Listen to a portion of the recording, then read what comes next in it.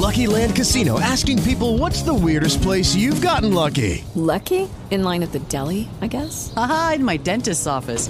More than once, actually. Do I have to say? Yes, you do. In the car before my kids' PTA meeting. Really? Yes. Excuse me, what's the weirdest place you've gotten lucky? I never win and tell. Well, there you have it. You can get lucky anywhere, playing at LuckyLandSlots.com. Play for free right now. Are you feeling lucky? No purchase necessary. Void where prohibited by law. 18 plus. Terms and conditions apply. See website for details. From Studio A in Podcast Village, Upper Georgetown, Washington, D.C., this is the best political talk show you've never heard of. It's Backroom Politics with your host and moderator, Justin Russell. Yeah, that's the sound of me banging my head against the microphone. We just don't have enough time in a 1-hour podcast to go over everything that has been going on this week. It is just mind-numbing. Between the stuff, between what has been going on. Let's see. John Bolton resigned as National Security Advisor this week. Love notes going back and forth between his old security advisor and the president. The aftermath of Dorian, and that was just earlier in the week. Now you've got the collapse of the Brexit program. You've got zero confidence in number 10 Downing Street, where Boris Johnson literally couldn't win an election or a vote in Parliament if he tried offering them money. It is just a bizarre situation. There's so much to talk about. Now, let me start off by talking about this. This is going to be a kind of a free-flowing show this week on this episode, because there's literally so much to talk about. I couldn't even try to compress it. So you're going to get a break from all of this fire hose of politics at 30 minutes after, and then we'll go back to talking and drinking from the fire hose of politics. But Dan, let me start with you. My fire hose is going to be filled with scotch. It might as well. It numbs the pain. Hey, so Dan Lipner, let me ask you a question. If I had told you a week ago that the weekend before the 19th anniversary or the 18th anniversary of the attacks on New York and Washington on 9/11, that the president, the current seated president of the United States, would invite the Taliban leadership, and then as a second afterthought, the president of Afghanistan, where said Taliban leadership live, and he was going to bring them to Camp David to strike the deal of the century, literally 48 hours before 9/11, what would you have said to me if I told you that a week ago? That the Republicans are going to blame Barack Obama and his Muslim allies for this event, because Obviously it must be him. Yeah. Rich, if I told you that, what would you have said to me? Well, a week ago? Yeah. A week ago, I would have said that that's actually kind of realistic, because that's actually if you listen to what the president's been going, it's been outside of the shadows. It's been on page B7 and everything else, but this is essentially what's been happening. You've been reading about the administration. You've been reading about the Taliban, Afghanistan. I think the fact that I think that what the administration does specifically is that they put in two different boxes, Al Qaeda and the Taliban. Now, Al Qaeda was the ones who perpetrated 9/11. What the Taliban did, and this was a decision by one man, Mullah Muhammad Omar, who's now dead. His decision was, he was the leader of the Taliban. He said he had Osama bin Laden staying in his country and some of his coefficients, and he said after 9/11, he said we're going to keep him in there. That doesn't necessarily mean that the Taliban's main goal was the same as Al Qaeda, which was their goal wasn't a caliphate per se. Their goal was more domestic. Rich. Wait, I think we're burying the headline here. We're burying the headline here. Number one, we're talking about going to Camp David for these peace talks. I think that based on the way the Trump administration thinks, and I think the way that they would want some sort of a grand bargain, I think that's how the administration would rationalize it. But you're talking about, look, okay, granted, Al Qaeda and Osama bin Laden and his soldiers and his leadership came up with the attack on 9/11, but the Taliban were complicit in hiding and harboring and them, harboring not just Osama bin Laden, but pretty much his entire afterguard. And that being said, Wait, I thought it was Iraq. No. Oh, Don't right. bring that up. Come on. Sorry. Well, you know, why do you have to complicate? We're Really? still But there. Stop. But be that as it may, the leadership of the Taliban is no longer Mullah Muhammad Omar, who had ultimately made that decision. It's different. It's essentially different leadership, and I think that the Trump administration would say that their basic views are domestic. They want essentially Afghanistan to be the Salafi Islamic society, but that doesn't necessarily mean that they are in concert. I think in concert with Al Qaeda, it doesn't necessarily mean that they're not. But I think that they see a difference. They see compartmentalization between the Taliban on one hand versus Al Qaeda. Versus, by that I mean the modern Taliban on one hand. No, versus that is a worthy point. However, however, let's also plug in some more pieces here. Wasn't 2 weeks ago that Trump said that we should just get out of there and leave it back to the Russians? Right. Right. And I'm sure the Afghanis really were fond of that idea. Well, this is also the president that wanted to congratulate Poland on the 80th anniversary of the beginning of World War II. He was not a history major. Yeah, you think? But his big, beautiful brain. Yeah, but here's the thing, Rich Rubino, let me go back to you on this. Yeah. Is, you know, when you sit there and you go, okay, there has to be somebody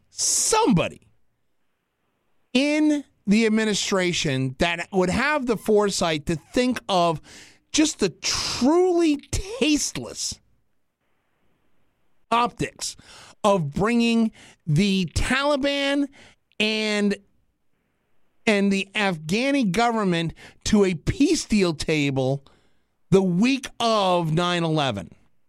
I mean, tell me in what dimension does that make sense for a president that says he wants to put America first? The T dimension. That's completely tone deaf. The gold-leafed T dimension. Yeah, it must be. Tone deaf is putting it lightly, don't you think, Well, Rich? especially for somebody like President Trump, who for everything is a political calculation, who's essentially willing to say almost anything in order to increase his political standing.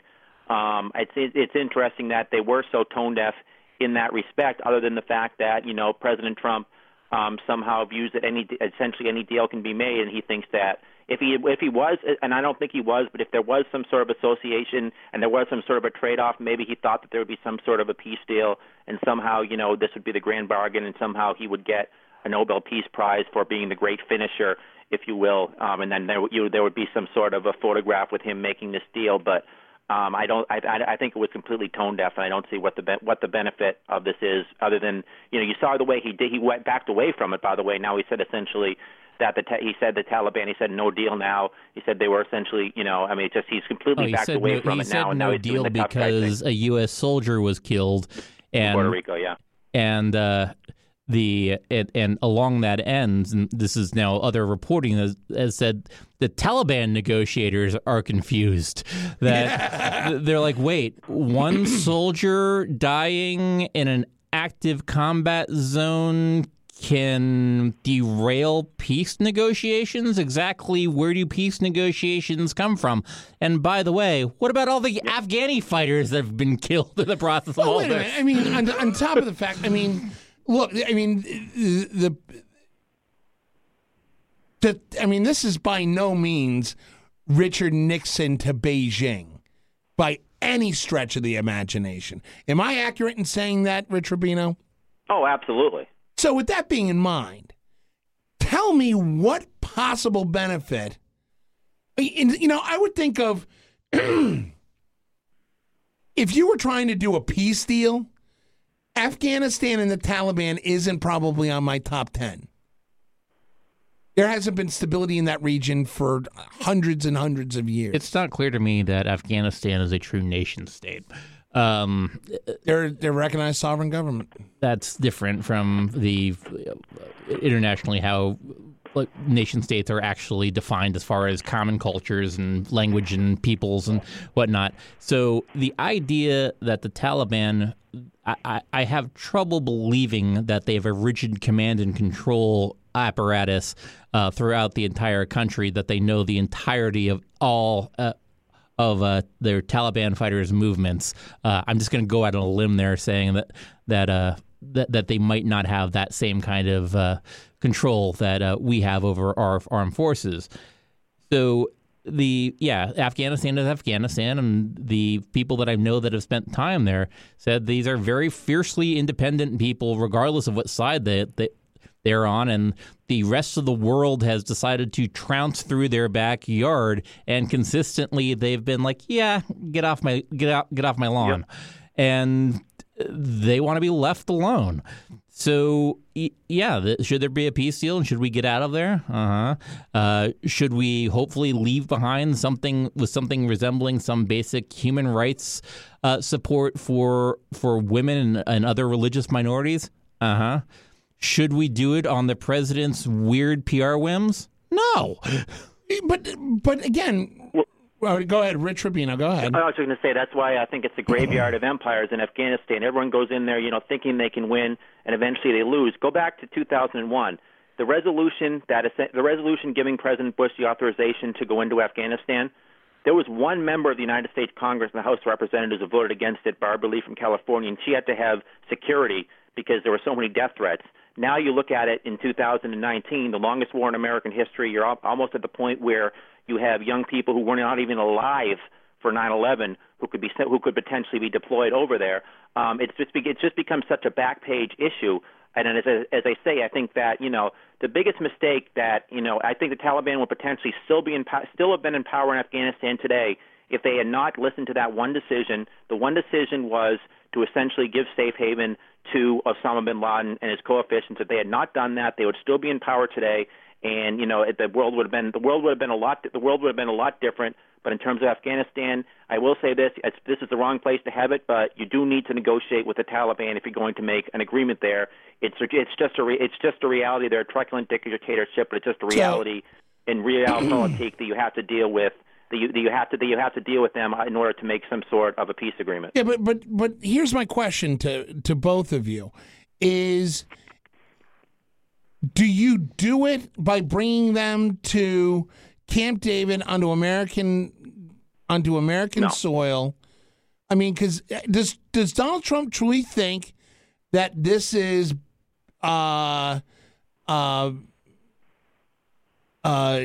Israel, Egypt? Does this? I mean, did Donald Trump in his mind think that this would equate to something similar, like the handshake between Anwar Sadat and Menachem Begin? So, if going back in history a little bit, there was negotiations between I believe it was the Clinton administration and the Taliban leadership of Afghanistan. And that leadership consisted of a dude. You had all the U.S. dignitaries and a dude representing the Afghani government for it was like a trade mining deal. Right. You could not have gotten a more different balance of power and people. The guy who came in traditional Afghani garb, held his own. But that said, he was a dude representing the Afghani government. Right. And the awkwardness of that situation, I can't believe that the Taliban being out of power for 18 years now has somehow improved. So, yeah, you have to negotiate with them, and you have to have a realistic negotiation approach to them of whatever power sharing or whatever. We don't even know what the negotiation consisted of other than what deal is he trying to make? The U.S. is getting out. What deal is he trying to make? I mean, for all we know, it was the don't blow yourselves up. No, it could have been another handshake. Donald Trump was going to walk across Kabul and give a handshake and look, victory, and we're going home. Because that's worked so well with North Korea. Oh, yeah, according to Trump it is. I think Trump in the case of Afghanistan, Trump just wants this essentially off his table. He doesn't want this to be something to focus on. He made a promise in 2016. Part of his promise was he made it that the U.S. would essentially get out of the Middle East, that these wars would be over in Afghanistan and all these other places. It hasn't happened. It hasn't happened. He just wants it to kind of get off the plate so that he can focus on what he really wants to focus on, which is issues like immigration and the economy. So wait a minute, Rich Rubino, what I'm hearing from you is that Donald Trump believes that keeping a campaign promise outweighs national security? Wait. Let's gambling at that casino. Wait, Donald Trump keeping a campaign promise. No. Rich is right. This was a campaign promise. Yeah, he said he was going to pull out of Afghanistan. There were lots of campaign promises. No, but this is one that he wants to keep. Yeah, this is what differentiated himself with traditional Republicans. Traditional Republicans, at least contemporary Republicans, going back to the Bush administration, were seen as hawkish. Everyone who didn't want to go in Iraq, for example, was seen as appeasers. You go back to folks like Tom DeLay, Denny Hastert, George W. Bush, Dick Cheney. He completely changed the Republican Party more to the level of essentially where Robert Taft had it back before 1952, which was a non-interventionist policy, non-interventionist foreign policy where all the focus is on domestic, where you keep the money. He even said this. He said, we can keep all this money, the $4 trillion we're spending over in Iraq and Afghanistan, we can keep all this money, we can spend it on infrastructure at home, and that's something that appeals to a broad cross-section of constituencies, including more moderate voters, and some folks in Wisconsin and Michigan. And yes, I do think that he sees everything from a campaign prism. I think policy prism is secondary to that. Yeah, I think even a campaign prism overstates it. It's a chintzy PR prism. Okay. He may as well have the windsock guy blowing in the wind to just try and get attention. Because I mean the PR stunts are also negligible. So the only folks, I mean, wait a minute. Are you saying that this administration uses foreign policy for PR stunts, or are pulling PR stunts in lieu of foreign policy? Yes. Yes. I know it's shocking. Well, go further with that, then. I mean, the fact of the matter is, repeatedly throughout the Trump presidency, the desperately looking for a there on any of his foreign policy approaches on anything. Find me a success. His NAFTA New Deal thing. Okay, great. He beat up Canadian farmers and got a slightly better deal for NAFTA. All right. Still hasn't been ratified yet. It's still sitting there floating through Congress, and nearest I can figure, it's still the administration with their acting everything else is still not necessarily doing the work they need to do to get the new NAFTA ratified. That pesky little deal there. Right. The standoff with China for all of the rabble-rousing and trying to beat up China. Oh, yeah. An off-the-cuff remark, the president said, oh, yeah, maybe this went too far. Lo and behold, that got reported. And then it was like, no, I mean, it didn't go far enough. Go far enough. That's what I meant. You didn't really hear that right. Okay. Iraq, Afghanistan, North Korea, Russia, take your pick. Where is the success? Yeah. Even the things where you had a moment of success, he starts giving away the store. What about the reporting that's come out this week regarding our biggest and best intelligence asset in Russia had to have an emergency? Oh, I'm getting the signal 5 minutes from Rob the engineer. Literally, we had to pull and evacuate our best asset inside the Kremlin out because he was compromised. So this is where I am actually going to link this with Bolton and my own conspiracy theory here. You mean the resignation earlier this week of John Bolton and the Russian asset that we had in Moscow? As you might recall, during one of Trump's one-on-one conversations with Putin, Putin suggested, yes, we should absolutely do this, and you should, and we have some criminals in your own government that you should send over, and we should interrogate them. And Trump said, oh, we might want to do that. So what do you think Donald Trump's loyalty to a dude who is Russian, who cheated on his good buddy Vladimir Putin, is going to be? I think it's entirely plausible that Donald Trump could have been like, oh, well, my buddy Putin wants him back, so we're going to send him back now. Yeah, well, I mean, Rich Rubino, Dan Lipner's as crazy batshit nuts as that sounds.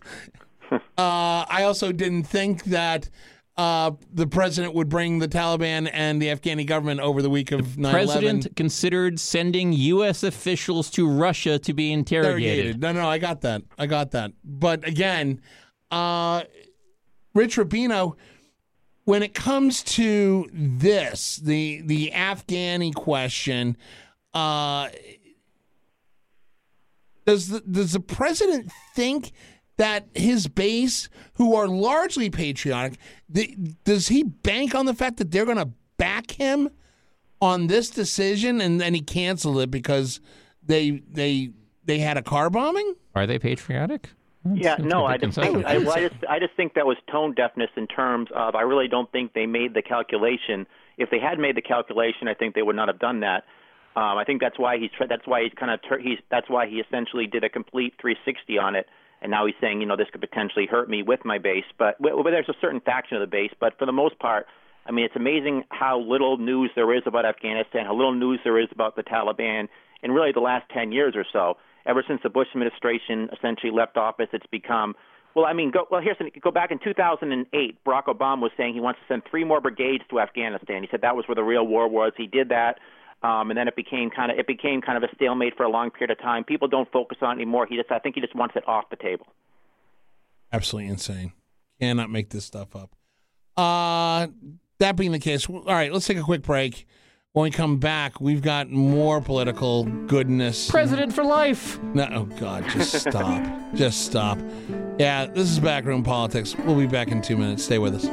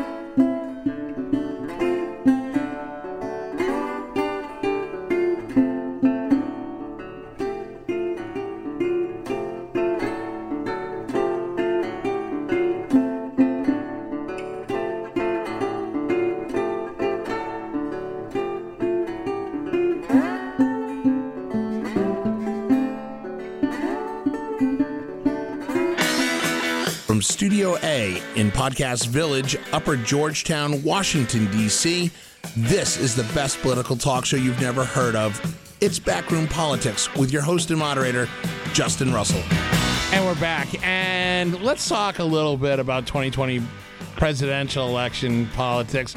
And by 2020 presidential election politics, since it's the middle of 2019, we're going to talk Democrats. In case you don't know it, this week. We record this on Tuesday. What day is it on, Dan Lipner? The next debate? I think it's Thursday. Check my math on that one. On the day that ended Thursday, a lot. yeah. Yeah. Usually I would have Eric the producer be talking in my ear, but Eric the Eric's producer slacking off. Eric the producer is doing producer stuff at other venues, which we'll have a discussion with it later. But anyway, That sounds ominous. it does sound ominous. No, he's with his mom and dad who were. Anyway, so Thursday's going to be the next presidential debate, but we're starting to see a lot of things happening here. First of all, Rich Rubino, you were at Demopalooza for this month up in New Hampshire. Tell me again, this was the Democratic Fish Fry, correct, in Portsmouth? Yes, it was the state convention. State convention, which is basically a fish fry in Portsmouth. Basically, yes, every presidential candidate, major presidential candidate, barring Wayne Mason, was there. Okay, what were some of the highlights from that? Well, so basically, just the structure of here is essentially each candidate will speak, then a New Hampshire local official will speak. So you hear Bernie Sanders, then you hear some state representative from New Hampshire. So it was really an interesting dynamic, and there are folks outside with all the, with signs for each candidate, and then when they go in there, each candidate gets out 10 minutes to speak, and it's kind of a special interest type of a thing. So folks will go in there, and if only Elizabeth Warren's people will be there just for Elizabeth Warren, for example, and she by far, probably 3 times to 1, had the biggest crowd in there. A lot of them were young people. A lot of them looked like they were about 18, 19 years old. When she got up there, it was like a rock star. They gave her about a 2-minute ovation. None of the other candidates got really more than a 30-second ovation, but of course these were all her people. And what I thought was fascinating with both her and Bernie Sanders is that since both of those, a lot of people in the Democratic Party are incredulous that they can't win, that they're too liberal. They basically counter-offended that, and their message was, we're electable and we can win. Elizabeth Warren's people, every time she would say something, they would yell, win with Warren, win with Warren, win with Warren. Are we seeing Bernie Sanders signs all said, Bernie beats Trump. Okay. Bernie beats Trump. So, Rich, are we seeing anything coming out of the Biden campaign, who's largely looked at as the front runner? How did he do up there? He did relatively well. He had a few issues. One of them, he kept coughing. And the other issue is he referred to President Trump as President Hump. And is that true? And then it appeared. Is that true? Yeah, and then he went on for like 10 seconds after that, and people were laughing in the audience, and everyone thought he didn't catch it. Then all of a sudden he looks and he says, Freudian slip. And then he's like, and that was, I think, the highlight. That's the thing people most remember from Joe Biden's speech. But beyond that, though, he's still, for all of his gaffes and for the fact that I know the media puts a lot of attention on his gaffes, at 76 years old, he's still a relatively good speaker. He still galvanizes the crowd. There are folks there with Elizabeth Warren shirts on that were cheering everything he said.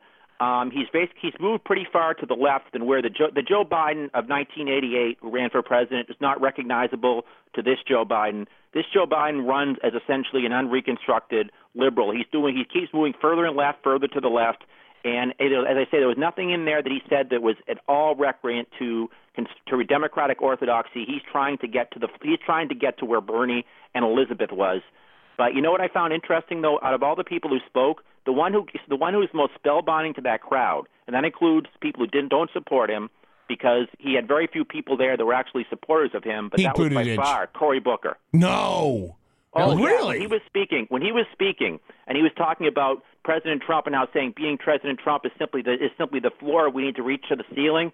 It reminded me of of Michelle Obama's speech at the 2016 Democratic Convention.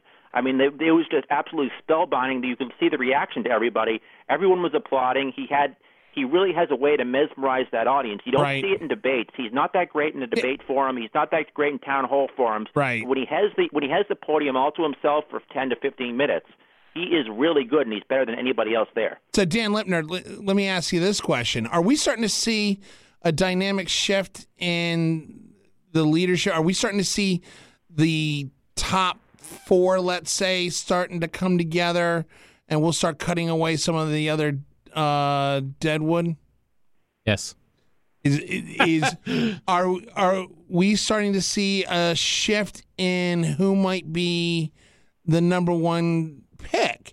I saw some recent polls that have Elizabeth Warren giving Joe Biden a run for his money, or is Joe Biden still the one to beat?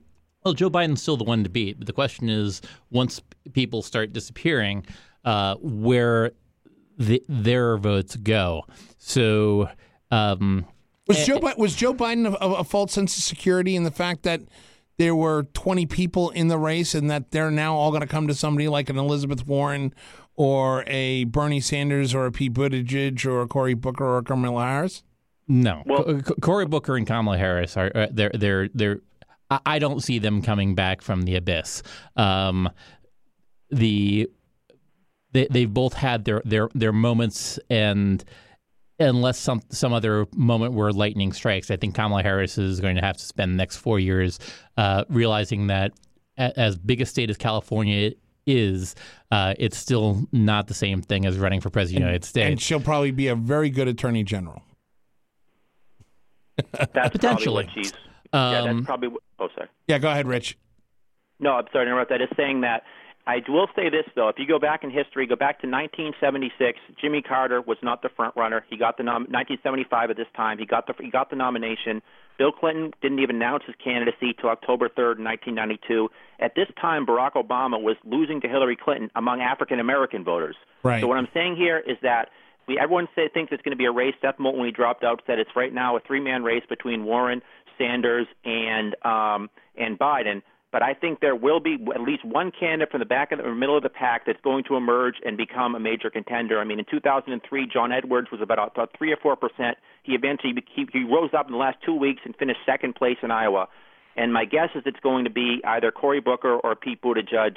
Is going to be this last minute. There's going to be a last minute shift to some voters, some undecideds, and somebody is just going to really galvanize a lot of people. So I wouldn't necessarily say that as a media, I know they like to say that there's a three-person race, but there will be somebody, I can almost assuredly, I'm sure it's going to be Marianne Williamson who's going to use the power of love to power her campaign. Oh, Marianne Williamson, yeah, she'll get from 1% to 2% maybe. Did Marianne Williamson, you saw her, did Marianne Williamson change anybody's mind through the power of love?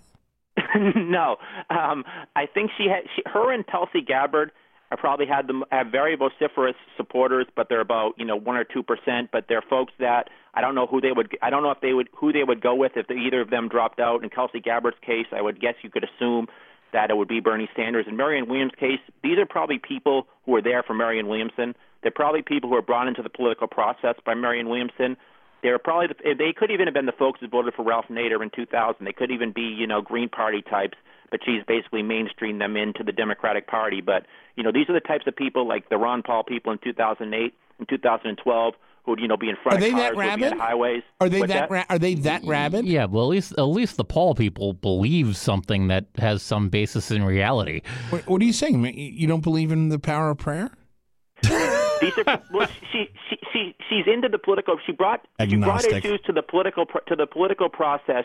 And she brought a campaign to the political process for, I think, people who are probably disaffected or just uninterested in politics in general. So where will they go if she were to leave? These might be the folks that potentially could go to a Green Party nominee or something. Andrew Yang has been floating around, and literally. I don't really have a strong position on him. He's far more credible than Williamson, and from people that I know say when you actually start listening to him, he's pretty engaging. Does somebody like a Steyer still have any possibility of gaining any traction at this point? I'll say something about Steyer. So I sat next to him at breakfast, and he was there with two of his aides, and I was right next to him. He couldn't. Did you ask him for money? He's got a ton of it. I hope he paid. I hope you didn't pick up the tab. You couldn't help but listen to the conversation, and so he's there probably about a half hour, and there were two aides with him. And the two aides basically gave him the speech, and he was looking at the speech the whole time. He said maybe one word the whole time. It was really fascinating. And they kept saying, in your speech, you need to give anecdotes. You need to give anecdotes. People want to hear anecdotes.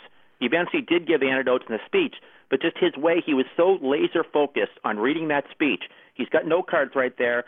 He didn't say, as I say, he said maybe one word to his advisors the entire time. Then once he finished, he just got out by himself and just left. I mean, he is tailor-focused on this. And I said, wow.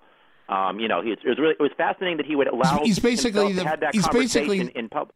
He's basically the Flat Stanley of politics. Well, also, Starbucks guy is out of it. He dropped out. Howard Schultz, yeah. Yeah, Howard Schultz is out. For small favors. Yeah, no kidding. So anyway, we're starting to see this come together a little bit. Does Elizabeth Warren? Everybody loves Uncle Joe. I mean, if it were up to many independents and people like me, I'd make Joe Biden vice president for life, just until he dies. Let him die up there at the observatory. I think he's a great vice president. But with a lot of the topsy-turvy polling that we're seeing. You mean topsy-turvy? It's been pretty stable. Well, this week we're starting to see some fluctuations. We're starting to see the only one who's really climbing and not just holding on and sustaining is Elizabeth Warren. Which she's been doing consistently. But the question I have is, does Elizabeth Warren's poll numbers growth, are they in fact sustainable throughout leading into a general election? So let's step back for a second here and realize that even primary voters are more like normal human beings than any of us. Right. So you're saying primary voters? Even primary voters are more like individual. Those are some really weird people sometimes. True, but they're still more normal than us. So normal people are These are people like Rich Rubino in New Hampshire. No. Rich is still a minority in that. They're primary voters, and those folks. It's the activists. The activists still wanting to get to know and getting a feel for the candidates and getting a chance to hear them for the first time. I've heard Elizabeth Warren in person, and she is engaging. She's the real deal. I've heard. I've followed Buttigieg because I was surprised as everyone else, and I hadn't heard anyone as engaging and being able to pivot on substance like that since Bill Clinton. You're saying Pete Buttigieg? Pete Buttigieg. Really? That's interesting. The Joe Biden, a level of charisma that everyone loves Uncle Joe is partially because he's a fundamentally decent guy, and people who get a chance to meet him. For full disclosure, you worked with him for several years. I did work with him, and so I saw this up close.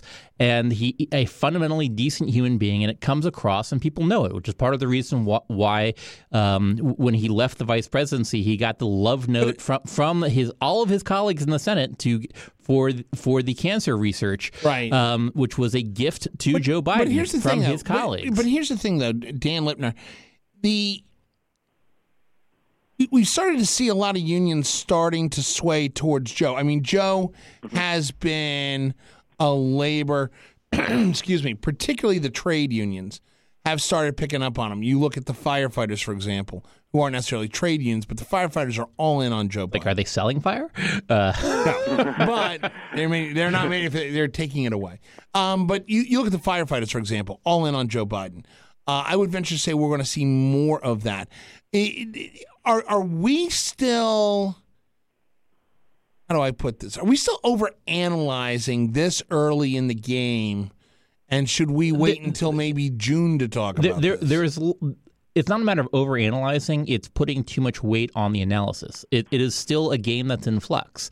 So, I mean, each of Joe Biden's gaffes. And this goes back to Rich's point. That he's had. Yeah. And being, I'm glad you agree with me, Joe. Rich. Being that I did work with him, so I take myself out of the category of a normal human being. Right. And so the gaffes, I pause and go, how are normal people going to register this? And so the Kamala Harris punch way back from the first debate about the busing issue. Yeah, Biden took a hit for A, not being prepared for it, and B, kind of waffling on his answer. And 3 weeks later, his numbers were back, and Kamala Harris started falling because, lo and behold, she was unprepared for the fact that national press was going to ask a follow-up question, go, hey, what's your position on busing? And she was completely unprepared for that, and lo and behold, some of her bases of support started falling back. And now she drew some fire as well, her own positions as a California attorney or an attorney general. some of those imprisoning folks, the Democratic Party has moved on that. And thankfully, a lot of the nationally, even beyond politics, people have begun to move that mass incarceration is certainly not the greatest thing in the world. And she has not been prepared for a quality answer for why her shift has occurred other than putting her finger to the wind. Well, but you know what the bottom line here? This is why you have these events in the Democratic Party. You have caucuses and primaries, and you have debates. Which, and note the Democratic Party is having those things for a contested seat. The Democratic Party is all about the ideas of democracies. Okay. So for our listeners out there, in case you don't know, Dan is making a point. What he's trying to do very, very ham-handedly is also talk about the fact that over the past couple of weeks, we've seen 4 states, South Carolina, Nevada, Arizona, and Kansas, finalize plans to cancel their primaries because now there are 3 primary challengers in the GOP ticket. Rich Rubino, has this happened before? That they've literally taken out No, I don't think so at all. Specifically, basically the general rule is that when there's a primary, the party is supposed to remain neutral in that primary. In 1980, for example, you had Jimmy Carter against Ted Kennedy. And that year, the Democratic National Committee did not necessarily support President Jimmy Carter. I think that it's interesting that they did this specifically in South Carolina, right around the time, coincidentally, that Mark Sanford, who happens to have been a former governor of the state, entered the presidential race. It's fascinating how it's also fascinating though that there are 3 people. Donald Trump calls them the 3 Stooges. There's Joe Walsh, who was literally a one-term Tea Party congressperson, probably trying to keep himself relevant in the national purview. Then you have Bill Weld, who's been running for quite a while now, a former Massachusetts governor, hasn't really gotten much traction. And you have Mark Sanford, the former governor of South Carolina, and there's some speculation that Carly Fiorina is going to enter the race. But I don't necessarily think that's going to happen. But it's interesting that they would – when Donald Trump's at literally 88% approval in the Republican Party, why wouldn't it be better if the Republican Party if Trump really had no fear, just go through the process – like Nixon did, for example, in 1972. Nixon had 2 candidates running against him. He had John Smith running on the right, and then he had Pete McCloskey running on the left. They got virtually no traction, and eventually they both dropped out. Now, it's just bad public relations that they're doing this because it shows that Trump, there's some fear that he's potentially that these folks are potentially a threat to them, but certainly no poll is showing that. Right. Dan Lemony, do you agree with Rich that by holding these primaries with primary challengers, this could expose some vulnerabilities in the Trump campaign? I don't even need to go that far. It shows some vulnerabilities in the Republican Party that they're not doing this. Why? It's supposed to be a Democratic action, whether or not it's showing up for a caucus or showing up to vote. It's a Republican Party. True, but the Republican Party is supposed to be Democratic actors in the Republican Party. You used to be a Republican Party official. I'm still a Republican. Let me just be clear about that. Last I saw, people got to vote for stuff. You don't just go, yeah, no, we know what the decision is. This guy's in charge. We're going to put our delegates over right here because he's president. But at the same time, this is a real question. No, it is a real question. But at the same time, if you listen to the justification of one President Donald J. Trump, primaries are expensive and cost a lot of money. It takes a long time. And that's completely what it's about for him too. I bet it's fiscal conservatism. Wait. Say that again, Richard Rubino. I want you to say what you just said again. I was being facetious, but I said I'm sure that it's all fiscal conservatism for Donald Trump. He doesn't want the taxpayers to have to spend money on a primary. Yeah, because God forbid he would show financial conservatism and debt spending. I think it depends on the state because I don't think the taxpayers in some states don't. The parties have to foot the bill. No, they don't. The party puts the bill. I was just that's what I mean. No, that's what I'm saying. Yeah. But the reason I say that is because there are some people like, oh yeah, taxpayer money. No.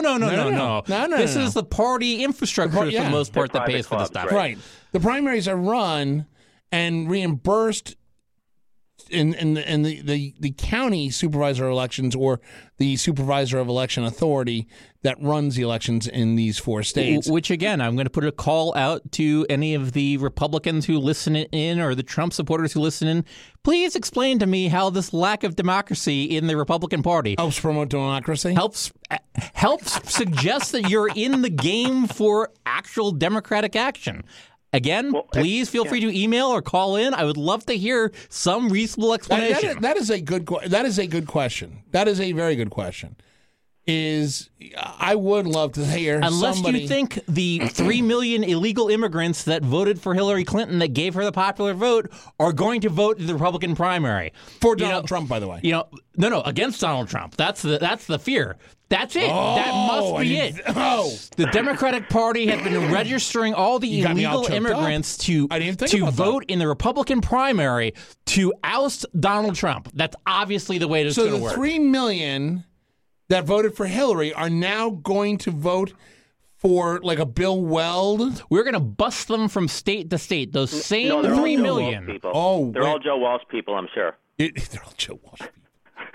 No, it's not the one from the Eagles, the one that was a one-term congressman. We got that. Thank you.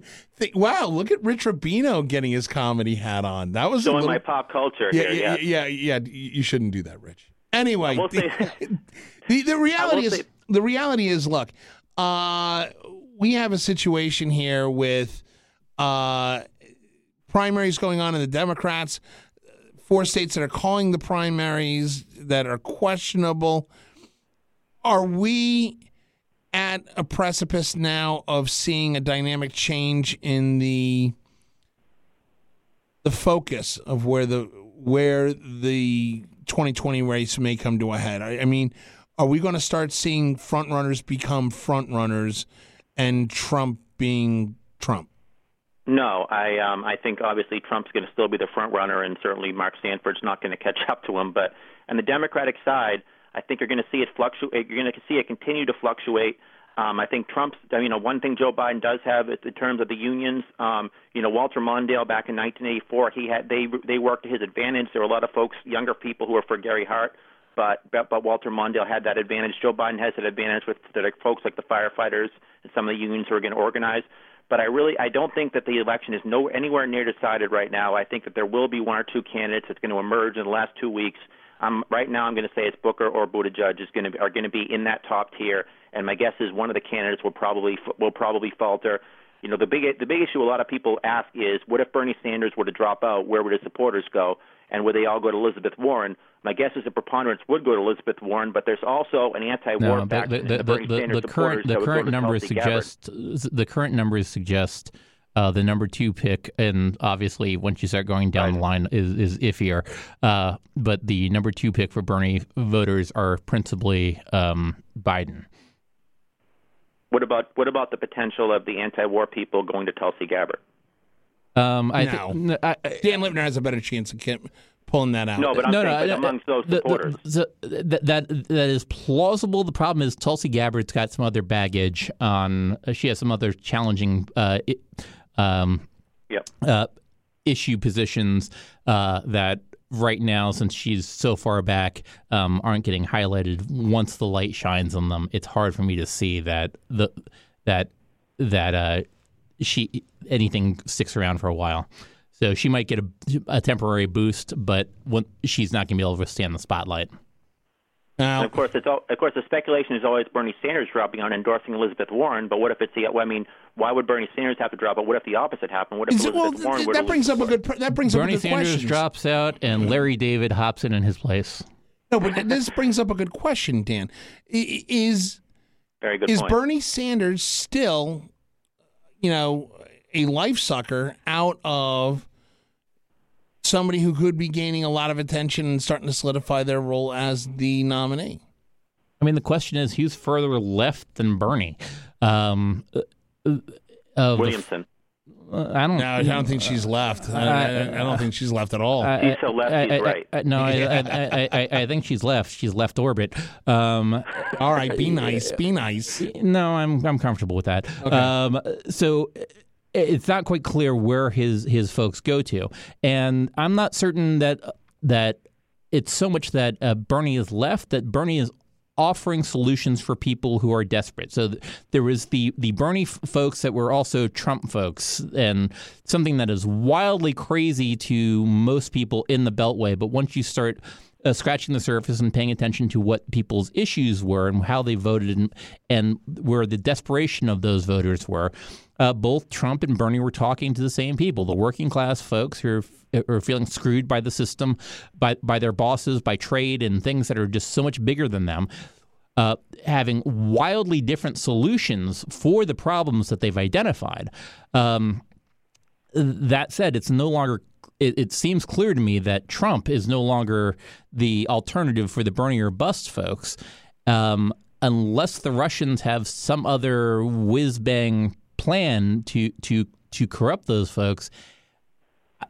I think they're going to go principally to Biden, maybe at a 2-to-1 split between Biden and Warren, which, by the way, still keeps Warren very much in the game. And if the women's vote breaks even more solidly for Warren, then we got a ball game that's going to go into the convention between Biden and Warren, which would be an interesting fight. And Warren, unlike Kamala Harris, has not only withstood the spotlight. The more the spotlight has shown on her, the more people have gone, hey, I like her. She's got a plan for it, and when people look at her plans, they go, "Hey, that makes sense." So the attempt to paint Elizabeth Warren as the socialist when she says outright, "Listen, I was a Republican. I'm a capitalist. I want the free market to work." And at the moment, the cards are stacked against normal people. I want government to make sure the system is working, so people, and she can go into her narrative about her mom going to Sears, getting a job to pay the mortgage, and her going to community college to become a teacher and eventually going to law school. That is kind of the American dream for people just working hard and working their way up to make sure they can pay their bills and do what they need to do. She literally lives and has lived the American struggle that most decent Americans see themselves as. Rich, you agree? Yeah, and I'll just say one more thing. Yeah, oh, absolutely. And the other thing that she does when she talks about her personal story is she inoculates herself from the belief that I think a lot of people think she was born at Harvard. They see Elizabeth Warren, they think Cambridge, they think Harvard. In her entire speech, she never mentions the word Massachusetts. It's always Oklahoma. It's always an Okie. When people in Oklahoma start cheering, she says, yeah, and that's where she wants to be from in those speeches. She talks about growing up in Oklahoma. She talks about how all her brothers went into the military. One of them was a career military. Her story is a lot different than I think Trump wants to portray it, and a lot a lot of folks on the right that view her as just this kind of Harvard elitist professor. If she can she got her law degree from story, Rutgers. It's a lot different. What's that? She got her law degree from Rutgers. Right. Yeah. Oh, absolutely. It's so much different than people think her narrative is. It's like in '92, and Bill Clinton at the convention. A lot of people thought that Bill Clinton had come from wealth, and there were polls that showed that they believed that. So Bill Clinton, in that speech, they had the man from Hope. He talked about his personal story. He talked about the struggles growing up with a single mother, and people are actually impressed because he wasn't the traditional elitist Democrat that I think Republicans would want to have portrayed him as being. Right. Well, I'm going to let that be the last word. Hey, before we go real quick, I want to take a couple of minutes.